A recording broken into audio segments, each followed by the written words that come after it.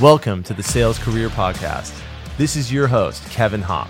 Whether you're an executive, sales leader, or just getting your career in sales started, I'm here to help you read between the lines and hear the real stories that you can't get from a resume or from a LinkedIn profile, all designed to help you shape your own sales career.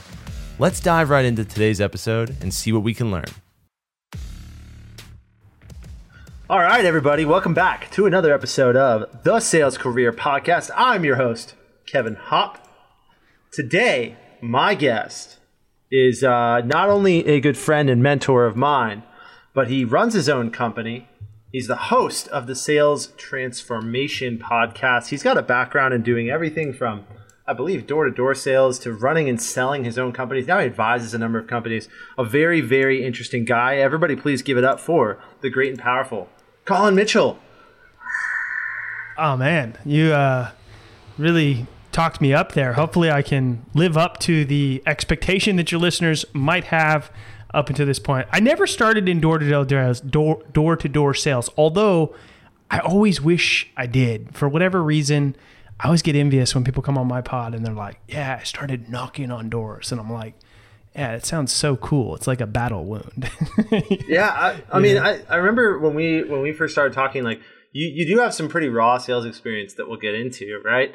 Around that. The door-to-door thing is very unique. The two things that I always say that like any salesperson should do at some point, one is collect money over the phone, like a really transactional sale where you're getting credit card digits, or door-to-door face-to-face sales, right? Yeah. Like both of them are kind of like that really raw skill where you're like, got to make it happen right now. It's not setting a meeting for later. It's like, let's do this. Like, that's a really hard thing to do. My first sales role was very, very transactional. And it wasn't door to door. It was over the phone. But it was, the script was like warm them up, build some rapport, throw out an offer. If they didn't buy something, throw out another offer. They didn't buy something, change the subject, and then throw out another offer. And then if they didn't buy something after 3 offers, because people can only say no so many times, then you better get a commitment for a future order. And it was just that all day long. Oh, dude, that is brutal. The time that I worked getting numbers on the phone was I sold to real estate agents on the phone, and I got pretty good at them to get their credit card out and order on the phone. Pardon me. Which is, anytime you get someone to take action like that is pretty raw. I had Ryan Paris on my show from, he runs his own outbound sales as a service company. Ryan Paris. Go check out that episode, everybody. It's like episode 3 or 4. And he started at the mall kiosk getting people to redo their home bathrooms. And I thought that was a hustle, like standing in the middle of the mall. Like, ooh, no, thank you. Yeah. Nobody wants to talk to those kiosk guys. No, I certainly avoid them as much as I can. Well, Collin, I have a bit of a structure I like to follow here. It's predictable for everybody. Tell us who you are, as if we don't know you. What's the 2-minute Collin story? Yeah, so I'll go back a little bit. So I was raised by a single mom with 3 brothers. We grew up dirt poor, came up short, sometimes couldn't pay the rent, lived in motels, food stamps, you name it. And I struggled in school, was not a good student, didn't have a lot of positive role models in my life. Nobody was really telling me that school was important, so I didn't go to college. Was a bit of a troubled kid, and then kind of got on the right path there. And my first job was lugging around furniture. And I was like, this was, at like 20 years old, it's like, this ain't bad. You get to be outside, get some sun, stay in shape, earn some tips. But I knew that if I stayed on that path and didn't do something greater than that, my life was going to look very similar to my childhood. And so I literally had to pretty much beg for my first sales job. And when I did, I made the most of it and never really looked back. Now I've founded 4 different companies. 3 have been successful. Recently had an exit. Recently started investing in a company that I'm mentoring them on their go-to-market and all that. Live in Los Angeles with my wife and 4 kids, and have a wife that a life that I could honestly never dream of. Wow. I love it. I love it. If you're not rooting for this guy by now, I don't know what you guys are doing. Fun fact, everybody, Collin lives in El Segundo, California, which is right down the street from where I grew up in Redondo Beach, California. So shout out to a South Bay native here. So it sounds like it's interesting. You told that story, and it's like it almost went from like not quite rags to riches, but we fast forwarded through probably a lot of foundational moments there to getting to founding companies and having an exit. Like, so tell me, in all your roles, what's been the most difficult sales job for you, and what made it so difficult? Yeah, it's an interesting question, because the honest answer is like, it's not really been that difficult, because like, we skipped over a lot of details, right? But I mean, like, I had a rough childhood. I seen my mom get shot when I was a kid. Like, lots of horrible things happened. So like, somebody hanging up on me on the phone, calling me a bad name, not a big deal. Who cares? Yeah, wow. And it's sort of one of the things that I think has allowed me to, be successful, is like, a lot of this stuff's just not a big deal. A lot of these problems are like, hey, this is still way better than the way I had it before. But hey, that first sales job, like, it's tough, right? Especially when you are selling to like keep your job, because you're like, look, if I can't make this work, I don't know what I'm going to do. And so, learning how to just pick up the phone and make calls even when you don't feel like it, and you've been hung up on, who knows how many times. It's tough, and my first sales job, was very transactional, and then I would say that probably wasn't the most difficult, because I worked my way up to the top there pretty quickly. I was the first one in the office, last one to leave, came in on the weekends to send proposals, get my list ready for the next week, and worked my way up to the top, and then thought like, hey, I'm great at sales. Like, I should have a team. I should manage people. That's what's next. And my manager at the time kept telling me, yeah, we're going to give you a team. And I got impatient. I just wasn't very patient. And I think he probably knew I wasn't ready to manage a team. I think I'd been there like almost 2 years at that point. But he just didn't have the guts to tell me, so he kept telling me what I wanted to hear. And then eventually I left and took a VP of sales position somewhere else. And that was tough, because I was not ready to manage people. And so I had to sort of learn on the job without really any good, mentors previously. So I had to learn sort of at the expense of the people that I was, responsible for. Yeah, I mean, that's not a typical story that you hear, where someone goes from like not getting any leadership to becoming a VP of sales. Like, it's interesting that like in my own career, I've thought that like I'm meant for management, I want management, but I like that you went for it anyways, and you went and got that VP of sales role. It must have had a little bit of imposter syndrome, right? When you take the helm of a sales organization, you don't really have a lot of experience doing it. But what's interesting is like everybody was a beginner at one point, right? Everybody started from somewhere. I tend to forget that. Part of the reason that I started this podcast is I am fascinated with the career arc of salespeople. Like, how do salespeople rise up and have these great careers and things like that? Like, I had Ralph Barcy on my show, right? From Trade.io, really well-known guy in the inside sales world. And he's been at this for like 25 years, almost as long as I've been alive. And he's got a family and all that stuff. And he's never been fired or laid off. And I was like, how? Like, that was a really interesting interview for me, because it just blows my mind how different people put themselves into certain situations like that, Yeah. I mean, that's rare. I mean, you gotta be good at what you do to hold that stat true. Sure, but also there's an element of luck, right? Like, yeah, I've been very good at what I've done and gotten laid off because the company is doing a restructuring, because like whatever, right? And it's like right time, right place multiple times. But maybe that's just me saying that because I've been laid off 4 times. I've got a bit of a opinion on it. Yeah, I mean, if I'm being honest, I'm a horrible employee. Like, I am. Like, I'm the person that causes a lot of problems. Like, because I want to do things my way. Yeah. And, people like me should not be employed. Yeah. And what I mean by that is like, there's just, people that are built for entrepreneurship, built to do bigger, better things or do their own thing or whatever the case is. Some people are great employees.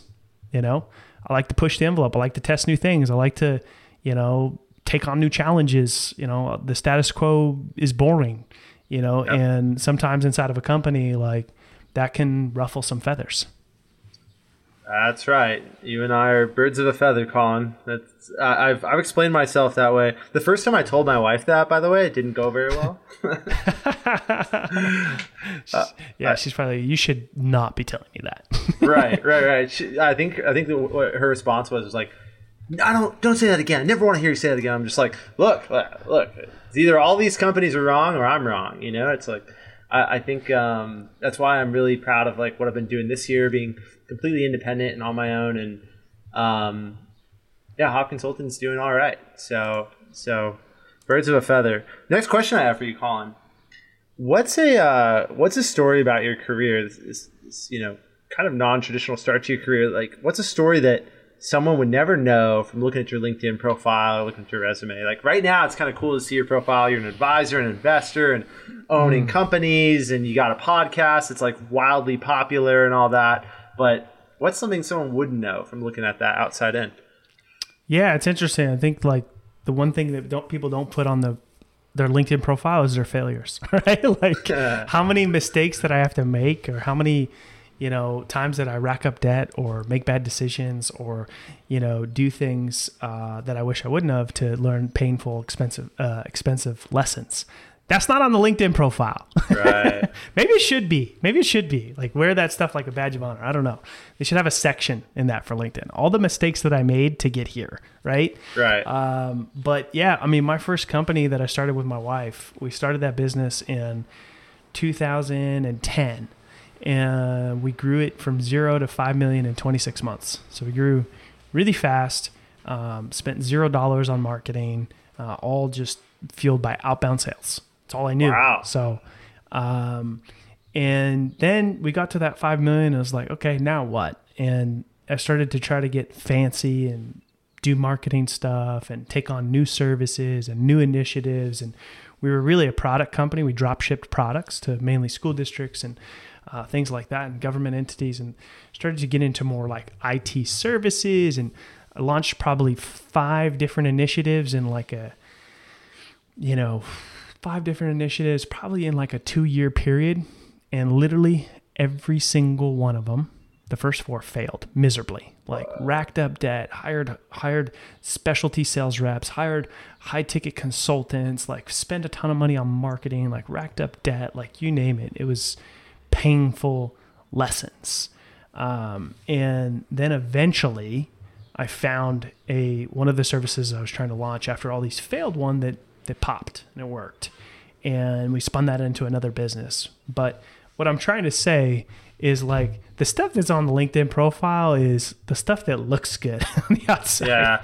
Right? Like entrepreneurship's not easy. Like going from 0 to 5 with, bootstrapping with, $0 spent on marketing. It's not easy. Like there's a lot of tough decisions and things that happen along the way of that path. Like success is not just this like unicorn, like, all of a sudden you're a huge company. Like there's lots of ups and downs, both, financially, emotionally, like you name it. People need to know what they're signing up for. And it's really not for everybody. The quote that I've heard a few times that I sort of identify with is like, I hope one day to be a overnight success 10 years in the making, right? Yeah. Like to take all this time to finally hit it big, and then everyone will look at you differently. Everyone will be like, "Oh, well, look at that. That's amazing. Of course you did all that." And it seems so inevitable once you accomplish something big, but people don't see the struggles, right? And I feel a little bit of that right now, running my own business. There's no one putting deals on my table or food on my table or money in my bank account besides me right now, and that's a lot of pressure. That's a lot of pressure. And I think one day I could potentially sell Hop Consulting or do something pretty radical with it, and it will look like I've been crushing it the whole time, but the real ones know better than that. Yeah, exactly. Yeah. I think that, I have, and that's just one story. You know what I mean? I have more stories. There's more examples. Like, that's not the only challenge or, mistakes that I made, in my career. There's more to the story for sure, but I won't bore you with all those other details. That's just one example. Yeah. Well, we'll save it for part 2. We'll have you back on the pod. So my next question for you, how did, I usually ask, how did you get your most recent job or promotion? Why don't we talk a little bit about your company, the company you spend most of your time with today? How did that come around?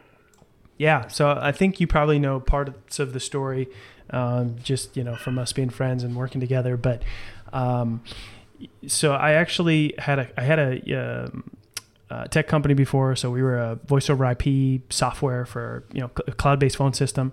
I actually started that from another company that I had. That was that last number 5 service that, I launched that initiative that actually popped, and we spun it into another business. So I was growing that business. And I had worked with my now co-founder, business partner Chris of Salescast. Had worked with him for a growth market. He was at a growth marketing agency, and we did some work together. And then I hadn't heard from him in a while, and I seen him starting to pop up in my LinkedIn feed, and he was posting content that like nobody else was posting. Right, most of the stuff you see is like, hey, look how awesome I am and how great things are, and like he was just posting real stuff, real authentic things. And I was like, I was just curious, like, what the heck are you doing? What are you working on? And he's like, hey, why don't you come into my studio and come on my podcast? And I'm like, sure. At that point, I'd never been on a podcast before. It was the first time I'd ever been on a podcast. Big moment for you. And I was like thinking like, yeah, I'm, pretty hot stuff here. He wants me on his podcast. And, I mean, I was not even a big podcast listener at the time. I occasionally listened to, some podcasts, but I wasn't like a regular podcast listener. And so went into his studio, went on the podcast. We talked about like life-work balance or something like that. And I was like, this is awesome. And I was like, I think I want to start a podcast. And he was like, sure. I think I can help you with that. And so the idea there was we were starting it, for my other company, and he was just going to help with doing some of the creative stuff. And I was like, look, I'm super busy. At the time I had 3 kids and was running 3 companies. And I was like, I think I could do like 1 or 2 episodes a month. Yeah. And he was just kind of willing to meet me where I was at. And he's like, sure, whatever you're comfortable with. And then another gentleman that he was doing work with, who had a really successful podcast. He had like the #1 HR podcast on Apple. And he's like, oh no, you want to do 1 or 2 a month? Like, don't bother. Like, why would you do that? He's like, first of all, you want to batch record like 21 episodes and then release them daily. And then you'll get listed in the new noteworthy section of Apple. And I'm like, he's got a top podcast. Like, clearly he knows what he's talking about. And so I'm like, Chris, I guess we're doing 21 episodes and we're going to release them daily. He's like, all right. And so we did that, and then we never got listed on the new noteworthy section ever. But what happened is we like created a lot of content in a short period of time, created a process, saw that we worked insanely well together. And that podcast had a goal of trying to grow revenue for my other business, but it wasn't really working. And the thing that kept coming up is people were coming on the podcast and they were like, hey, I think I want to start a podcast. Like, how do I get started? And I was like, I think we can help you with that. And so that's sort of how Salescast was born. So for those that don't know, Collin now runs a super successful podcast that has over 1 million downloads, which is a lot. I'm pretty sure, top 1% of all podcasts? Top 0.5% of my category, yeah. Top 0.5% of his category. So that was the humble beginnings of what has been a meteoric rise in the podcasting world. Incredible. I love that. My next question is a little bit less fun and probably less inspirational, but have you ever been fired or laid off? And if so, what can people learn from your experience? Yeah, I've been fired. Never been laid off. So I was fired. It was actually, I guess technically it was my job before furniture, right? So it was a sales job, but I guess I never really count it because I didn't last very long. So I was like, it was like 2 weeks in a boiler room training, where you like learn how to, the scripts and this, that, and the other. And then I was like 1 week on the phones, and then I showed up late and I got fired. Whoa, you showed up late and got fired just like that? Yeah, I mean, it was like the type of environment. There was like, if you had a pulse, you could get a job. Okay. So it was just like they had a lot of like in and out, and it was like they just had like zero tolerance. So I showed up late and got fired. Whoa. Well, I wasn't performing. I clearly wasn't performing. Right. As well. Right. So it was just like, hey, it's a good reason to get rid of him. So yeah, I got fired from that job. That is the only time I got fired. What'd you learn from that, though? Anything, or is it just like, screw that company? Don't show up late. Don't show up late. or show up on time. If you're going to show up late, make sure you're performing. That's right. Yeah, I mean, like the rules are a little bit more flexible, depending on your performance. Like clearly, that's just how it works. Like whether people want to admit it or not, that's the way it works. It is the way it works. I remember when I was an SDR, we had one account executive on the account executive team that really crushed it. And the dude, like, the SDRs and I would sit in the back doing the math on his commission checks, because at the all hands meeting, they talk about all the, and we'd be like, dude, that's my salary. That's my year-long salary that he just made in 1 quarter in commission. And that guy, when he would close a big deal, he would come to work, whatever the rest of the week was, whether it was just Friday, Thursday, Friday, he'd come to work in basketball shorts and a t-shirt. And all of us were wearing like button-down shirts and like jeans or slacks every day. And I was like, dang, the rules are different if you are balling. Like if you're crushing it, and so that's where you had the dress for success get up on. yeah, dude. It was. You want to be successful. You got to feel successful. I mean, there was a culture there. There's definitely a culture there, and I think that there's a whole conversation to be had around like what's it going to be like for the generation that is just entering the workforce in this post-COVID world where you might not ever get in-person training. Like you might never meet your team and work for a company for 3, 4, 5 years. Yeah. The office culture was something I'm glad I experienced, and I'm really glad I don't deal with anymore. Right? Like I'm wearing shorts right now. I'm not going to show you because that's an awkward angle, but I am wearing shorts. Are you really? Right now. No, I really am. I am. Look. Boom. There you go. Show my shorts on my podcast. There you go. We're wearing shorts. Workout shorts. Working from home, wearing comfortable shorts, making money. If you told me this was possible in 2017, 2016, I would have been like, I don't know, man. I have to win the lottery or something. Yeah. Like, I mean, there's a lot of sales orgs that used to think like, gotta have that call pit, gotta have that energy. But I think people are realizing like, you don't. Not everybody has to have that. And technology is bridging the gaps in ways that it never has before. I'm a huge proponent for this, right? Like I do love the idea of a call pit. I love the idea of a call first culture, but you don't need to be in person. You don't need to be shoulder to shoulder anymore. And in fact, the argument that I will make using evidence of my clients is, look, you can create a very highly productive work from home calling culture, outbound sales culture, if you do it the right way. Structure, process, technology. So yeah, that's the 5-second advertisement for Hop Consulting Group. Yeah. I mean, people would have never thought it was possible, and it clearly is. And but I think that everybody, it's a good experience to experience. Being in, a lot of people like me and yourself and others. Starting that boiler room type of environment. Yeah. There's there is something about it, but there's a lot of like waste in an office environment. There's a lot of wasted time that happens, right? And it's like you can just at home you can just get the job done and not waste a lot of time. That's right. I think the idea of like you have to be seen. Like I remember that for a period of time I worked at a company where it was optics, meaning if I don't see you at your desk, that's bad. And I got coached one time of like, Kevin, you spend too much time not at your desk. I'm like, I can work anywhere. I can work on that couch. The couch is actually more comfortable. I always thought that was really silly. So glad that is done. Well, last question I have for you, and then we're going to get to a rapid fire question round. But this one's really important, and I'm really curious to hear your take on it. So if you could go back to the first day you started your sales career, what's the one piece of advice you would give yourself? To be different. Be different than what? Different than be different than your typical salesperson. I was like every other salesperson that everybody hates. I mean, that's where I started. I was very transactional. It was all about me. It was all about my commission. I thought everybody should sell the way I sell because I had success.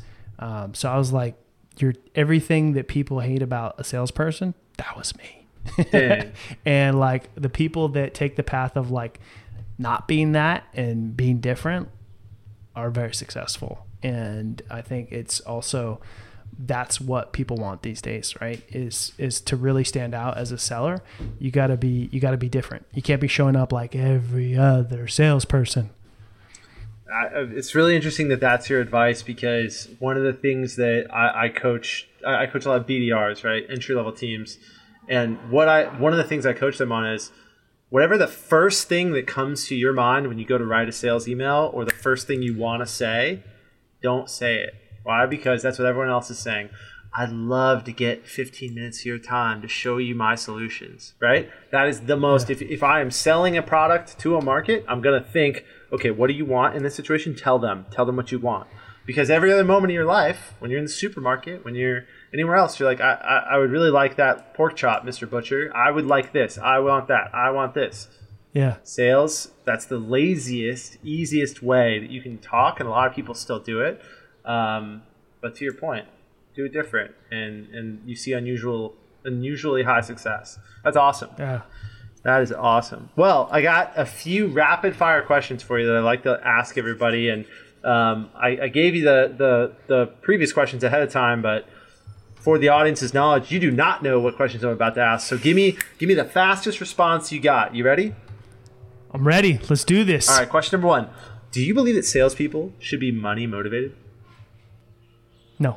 Oh, no? Come on, man. Unpopular answer, but no. It is an unpopular answer. Next question. Do you think that cold calling's dead? Absolutely not. That's ridiculous. It's like blasphemy. That's right. Music to my ears. Which is more important? If you had to choose one from the highest level, which one's more important in a go-to-market strategy? Sales or marketing? Sales. That's right. It's the right answer. This is a sales podcast. You'd be surprised how many salespeople I bring on here and they're like, marketing. I'm like, what? Come on, man. You shouldn't even publish those. I know, right? Those are burner episodes. Yeah. Depending on how you answer the rapid fire will depend on whether we publish your episode. That's right. Got to match the agenda to a certain extent. All right, last question for you, Collin, and I'll let you get out of here. If you woke up tomorrow and you had all the money in the world, all the money you could ever want, and you didn't have to work, what would you do with your time? If I didn't have to work, I'd probably spend a lot of time with my family, obviously, but I would still work. Like, I would. You're one of these guys? I'm one of those guys. Roll. Like, I would do things that I enjoy. So I would coach people, mentor people. I would definitely still have a podcast. I'd have the best damn podcast on this planet. And that's probably about it. I dig that. There's I don't know if you've ever read the book. I think it's called Ikigai. You ever read that? No, but I know what that is. So it's about like centenarians, right? People that live past 100 years. Mm-hmm. And most of these people live in Japan. They're like 120 years old. They live to, or like I think the oldest is like 144, right? And it has a lot to do with keeping your mind active, right? So a lot of times people don't know this, but they retire, they work, put all their years in, they retire, and then, they don't constantly challenge their mind. And that's when your mind starts to deteriorate. And so keeping, physically active, keeping your mind active are important for living like a long life, and doing things that you find joy in is also a big component of it as well. I believe it. It's just like the thing I struggle with is like, there's a bit of a grind to working to put food on the table. And that grind, I can't see myself voluntarily grinding on. I think I just shift. Like I would work, but I would shift like what that work meant to me. Like right now, when I wake up, you would work because you want to, not because you have to. Because I have to. And it's funny how that little thing, even if it's very similar work, that mental shift of why you're doing it in the back of your head really does change the way you look at everything. Oh, like even if money was an issue, like you may very well do the same exact thing you do now, but not even charge. Right. Just do it for free because you enjoy it. Maybe I should. Just free building your business's outbound strategy. Just make people oodles and oodles of money, piles of money, and say, "Oh, thanks, Kevin." Oh man, imagine that. That would be interesting. Yeah. Well, outbound coaching for equity. Look, that is a game I'm getting into. I'm going to be getting into that game. You should be very shortly. It's coming. Where I won't charge you anything, but I will take a small little sliver. In hopes that one day that pie will get really, really big. My small sliver is worth a lot. So, awesome. Well, Collin, thank you so much for coming on. I really do appreciate it. How can people connect with you if this is your opportunity to pitch to people? Well, first thing you want to do before you do anything is drop a review for this podcast on whatever platform you're on. That helps the Sales Career Podcast get into the ears of more people just like you so they can benefit. And then if you're looking for another podcast to check out, you can go check out Sales Transformation, where we drop new content daily, weekends included. Weekends included. That is a grind. Dude, seven pods a week, man. I love it. Well, yeah. I've also been on the Sales Transformation Podcast. Can vouch that it is an awesome experience. Lots to learn there. Incredible guests. It's a who's who of everybody in the industry, in tech, in sales, in software, and other sectors. So, Collin, thanks for coming on, man. I really do appreciate it. Thank you. If this episode is interesting to you, please share your thoughts on LinkedIn or Twitter. Tag me, and I might just feature your post in an upcoming episode of the Sales Career Podcast. Or, if you want to connect directly, go to hopconsultinggroup.com, and we'll find a way to work together. Cheers.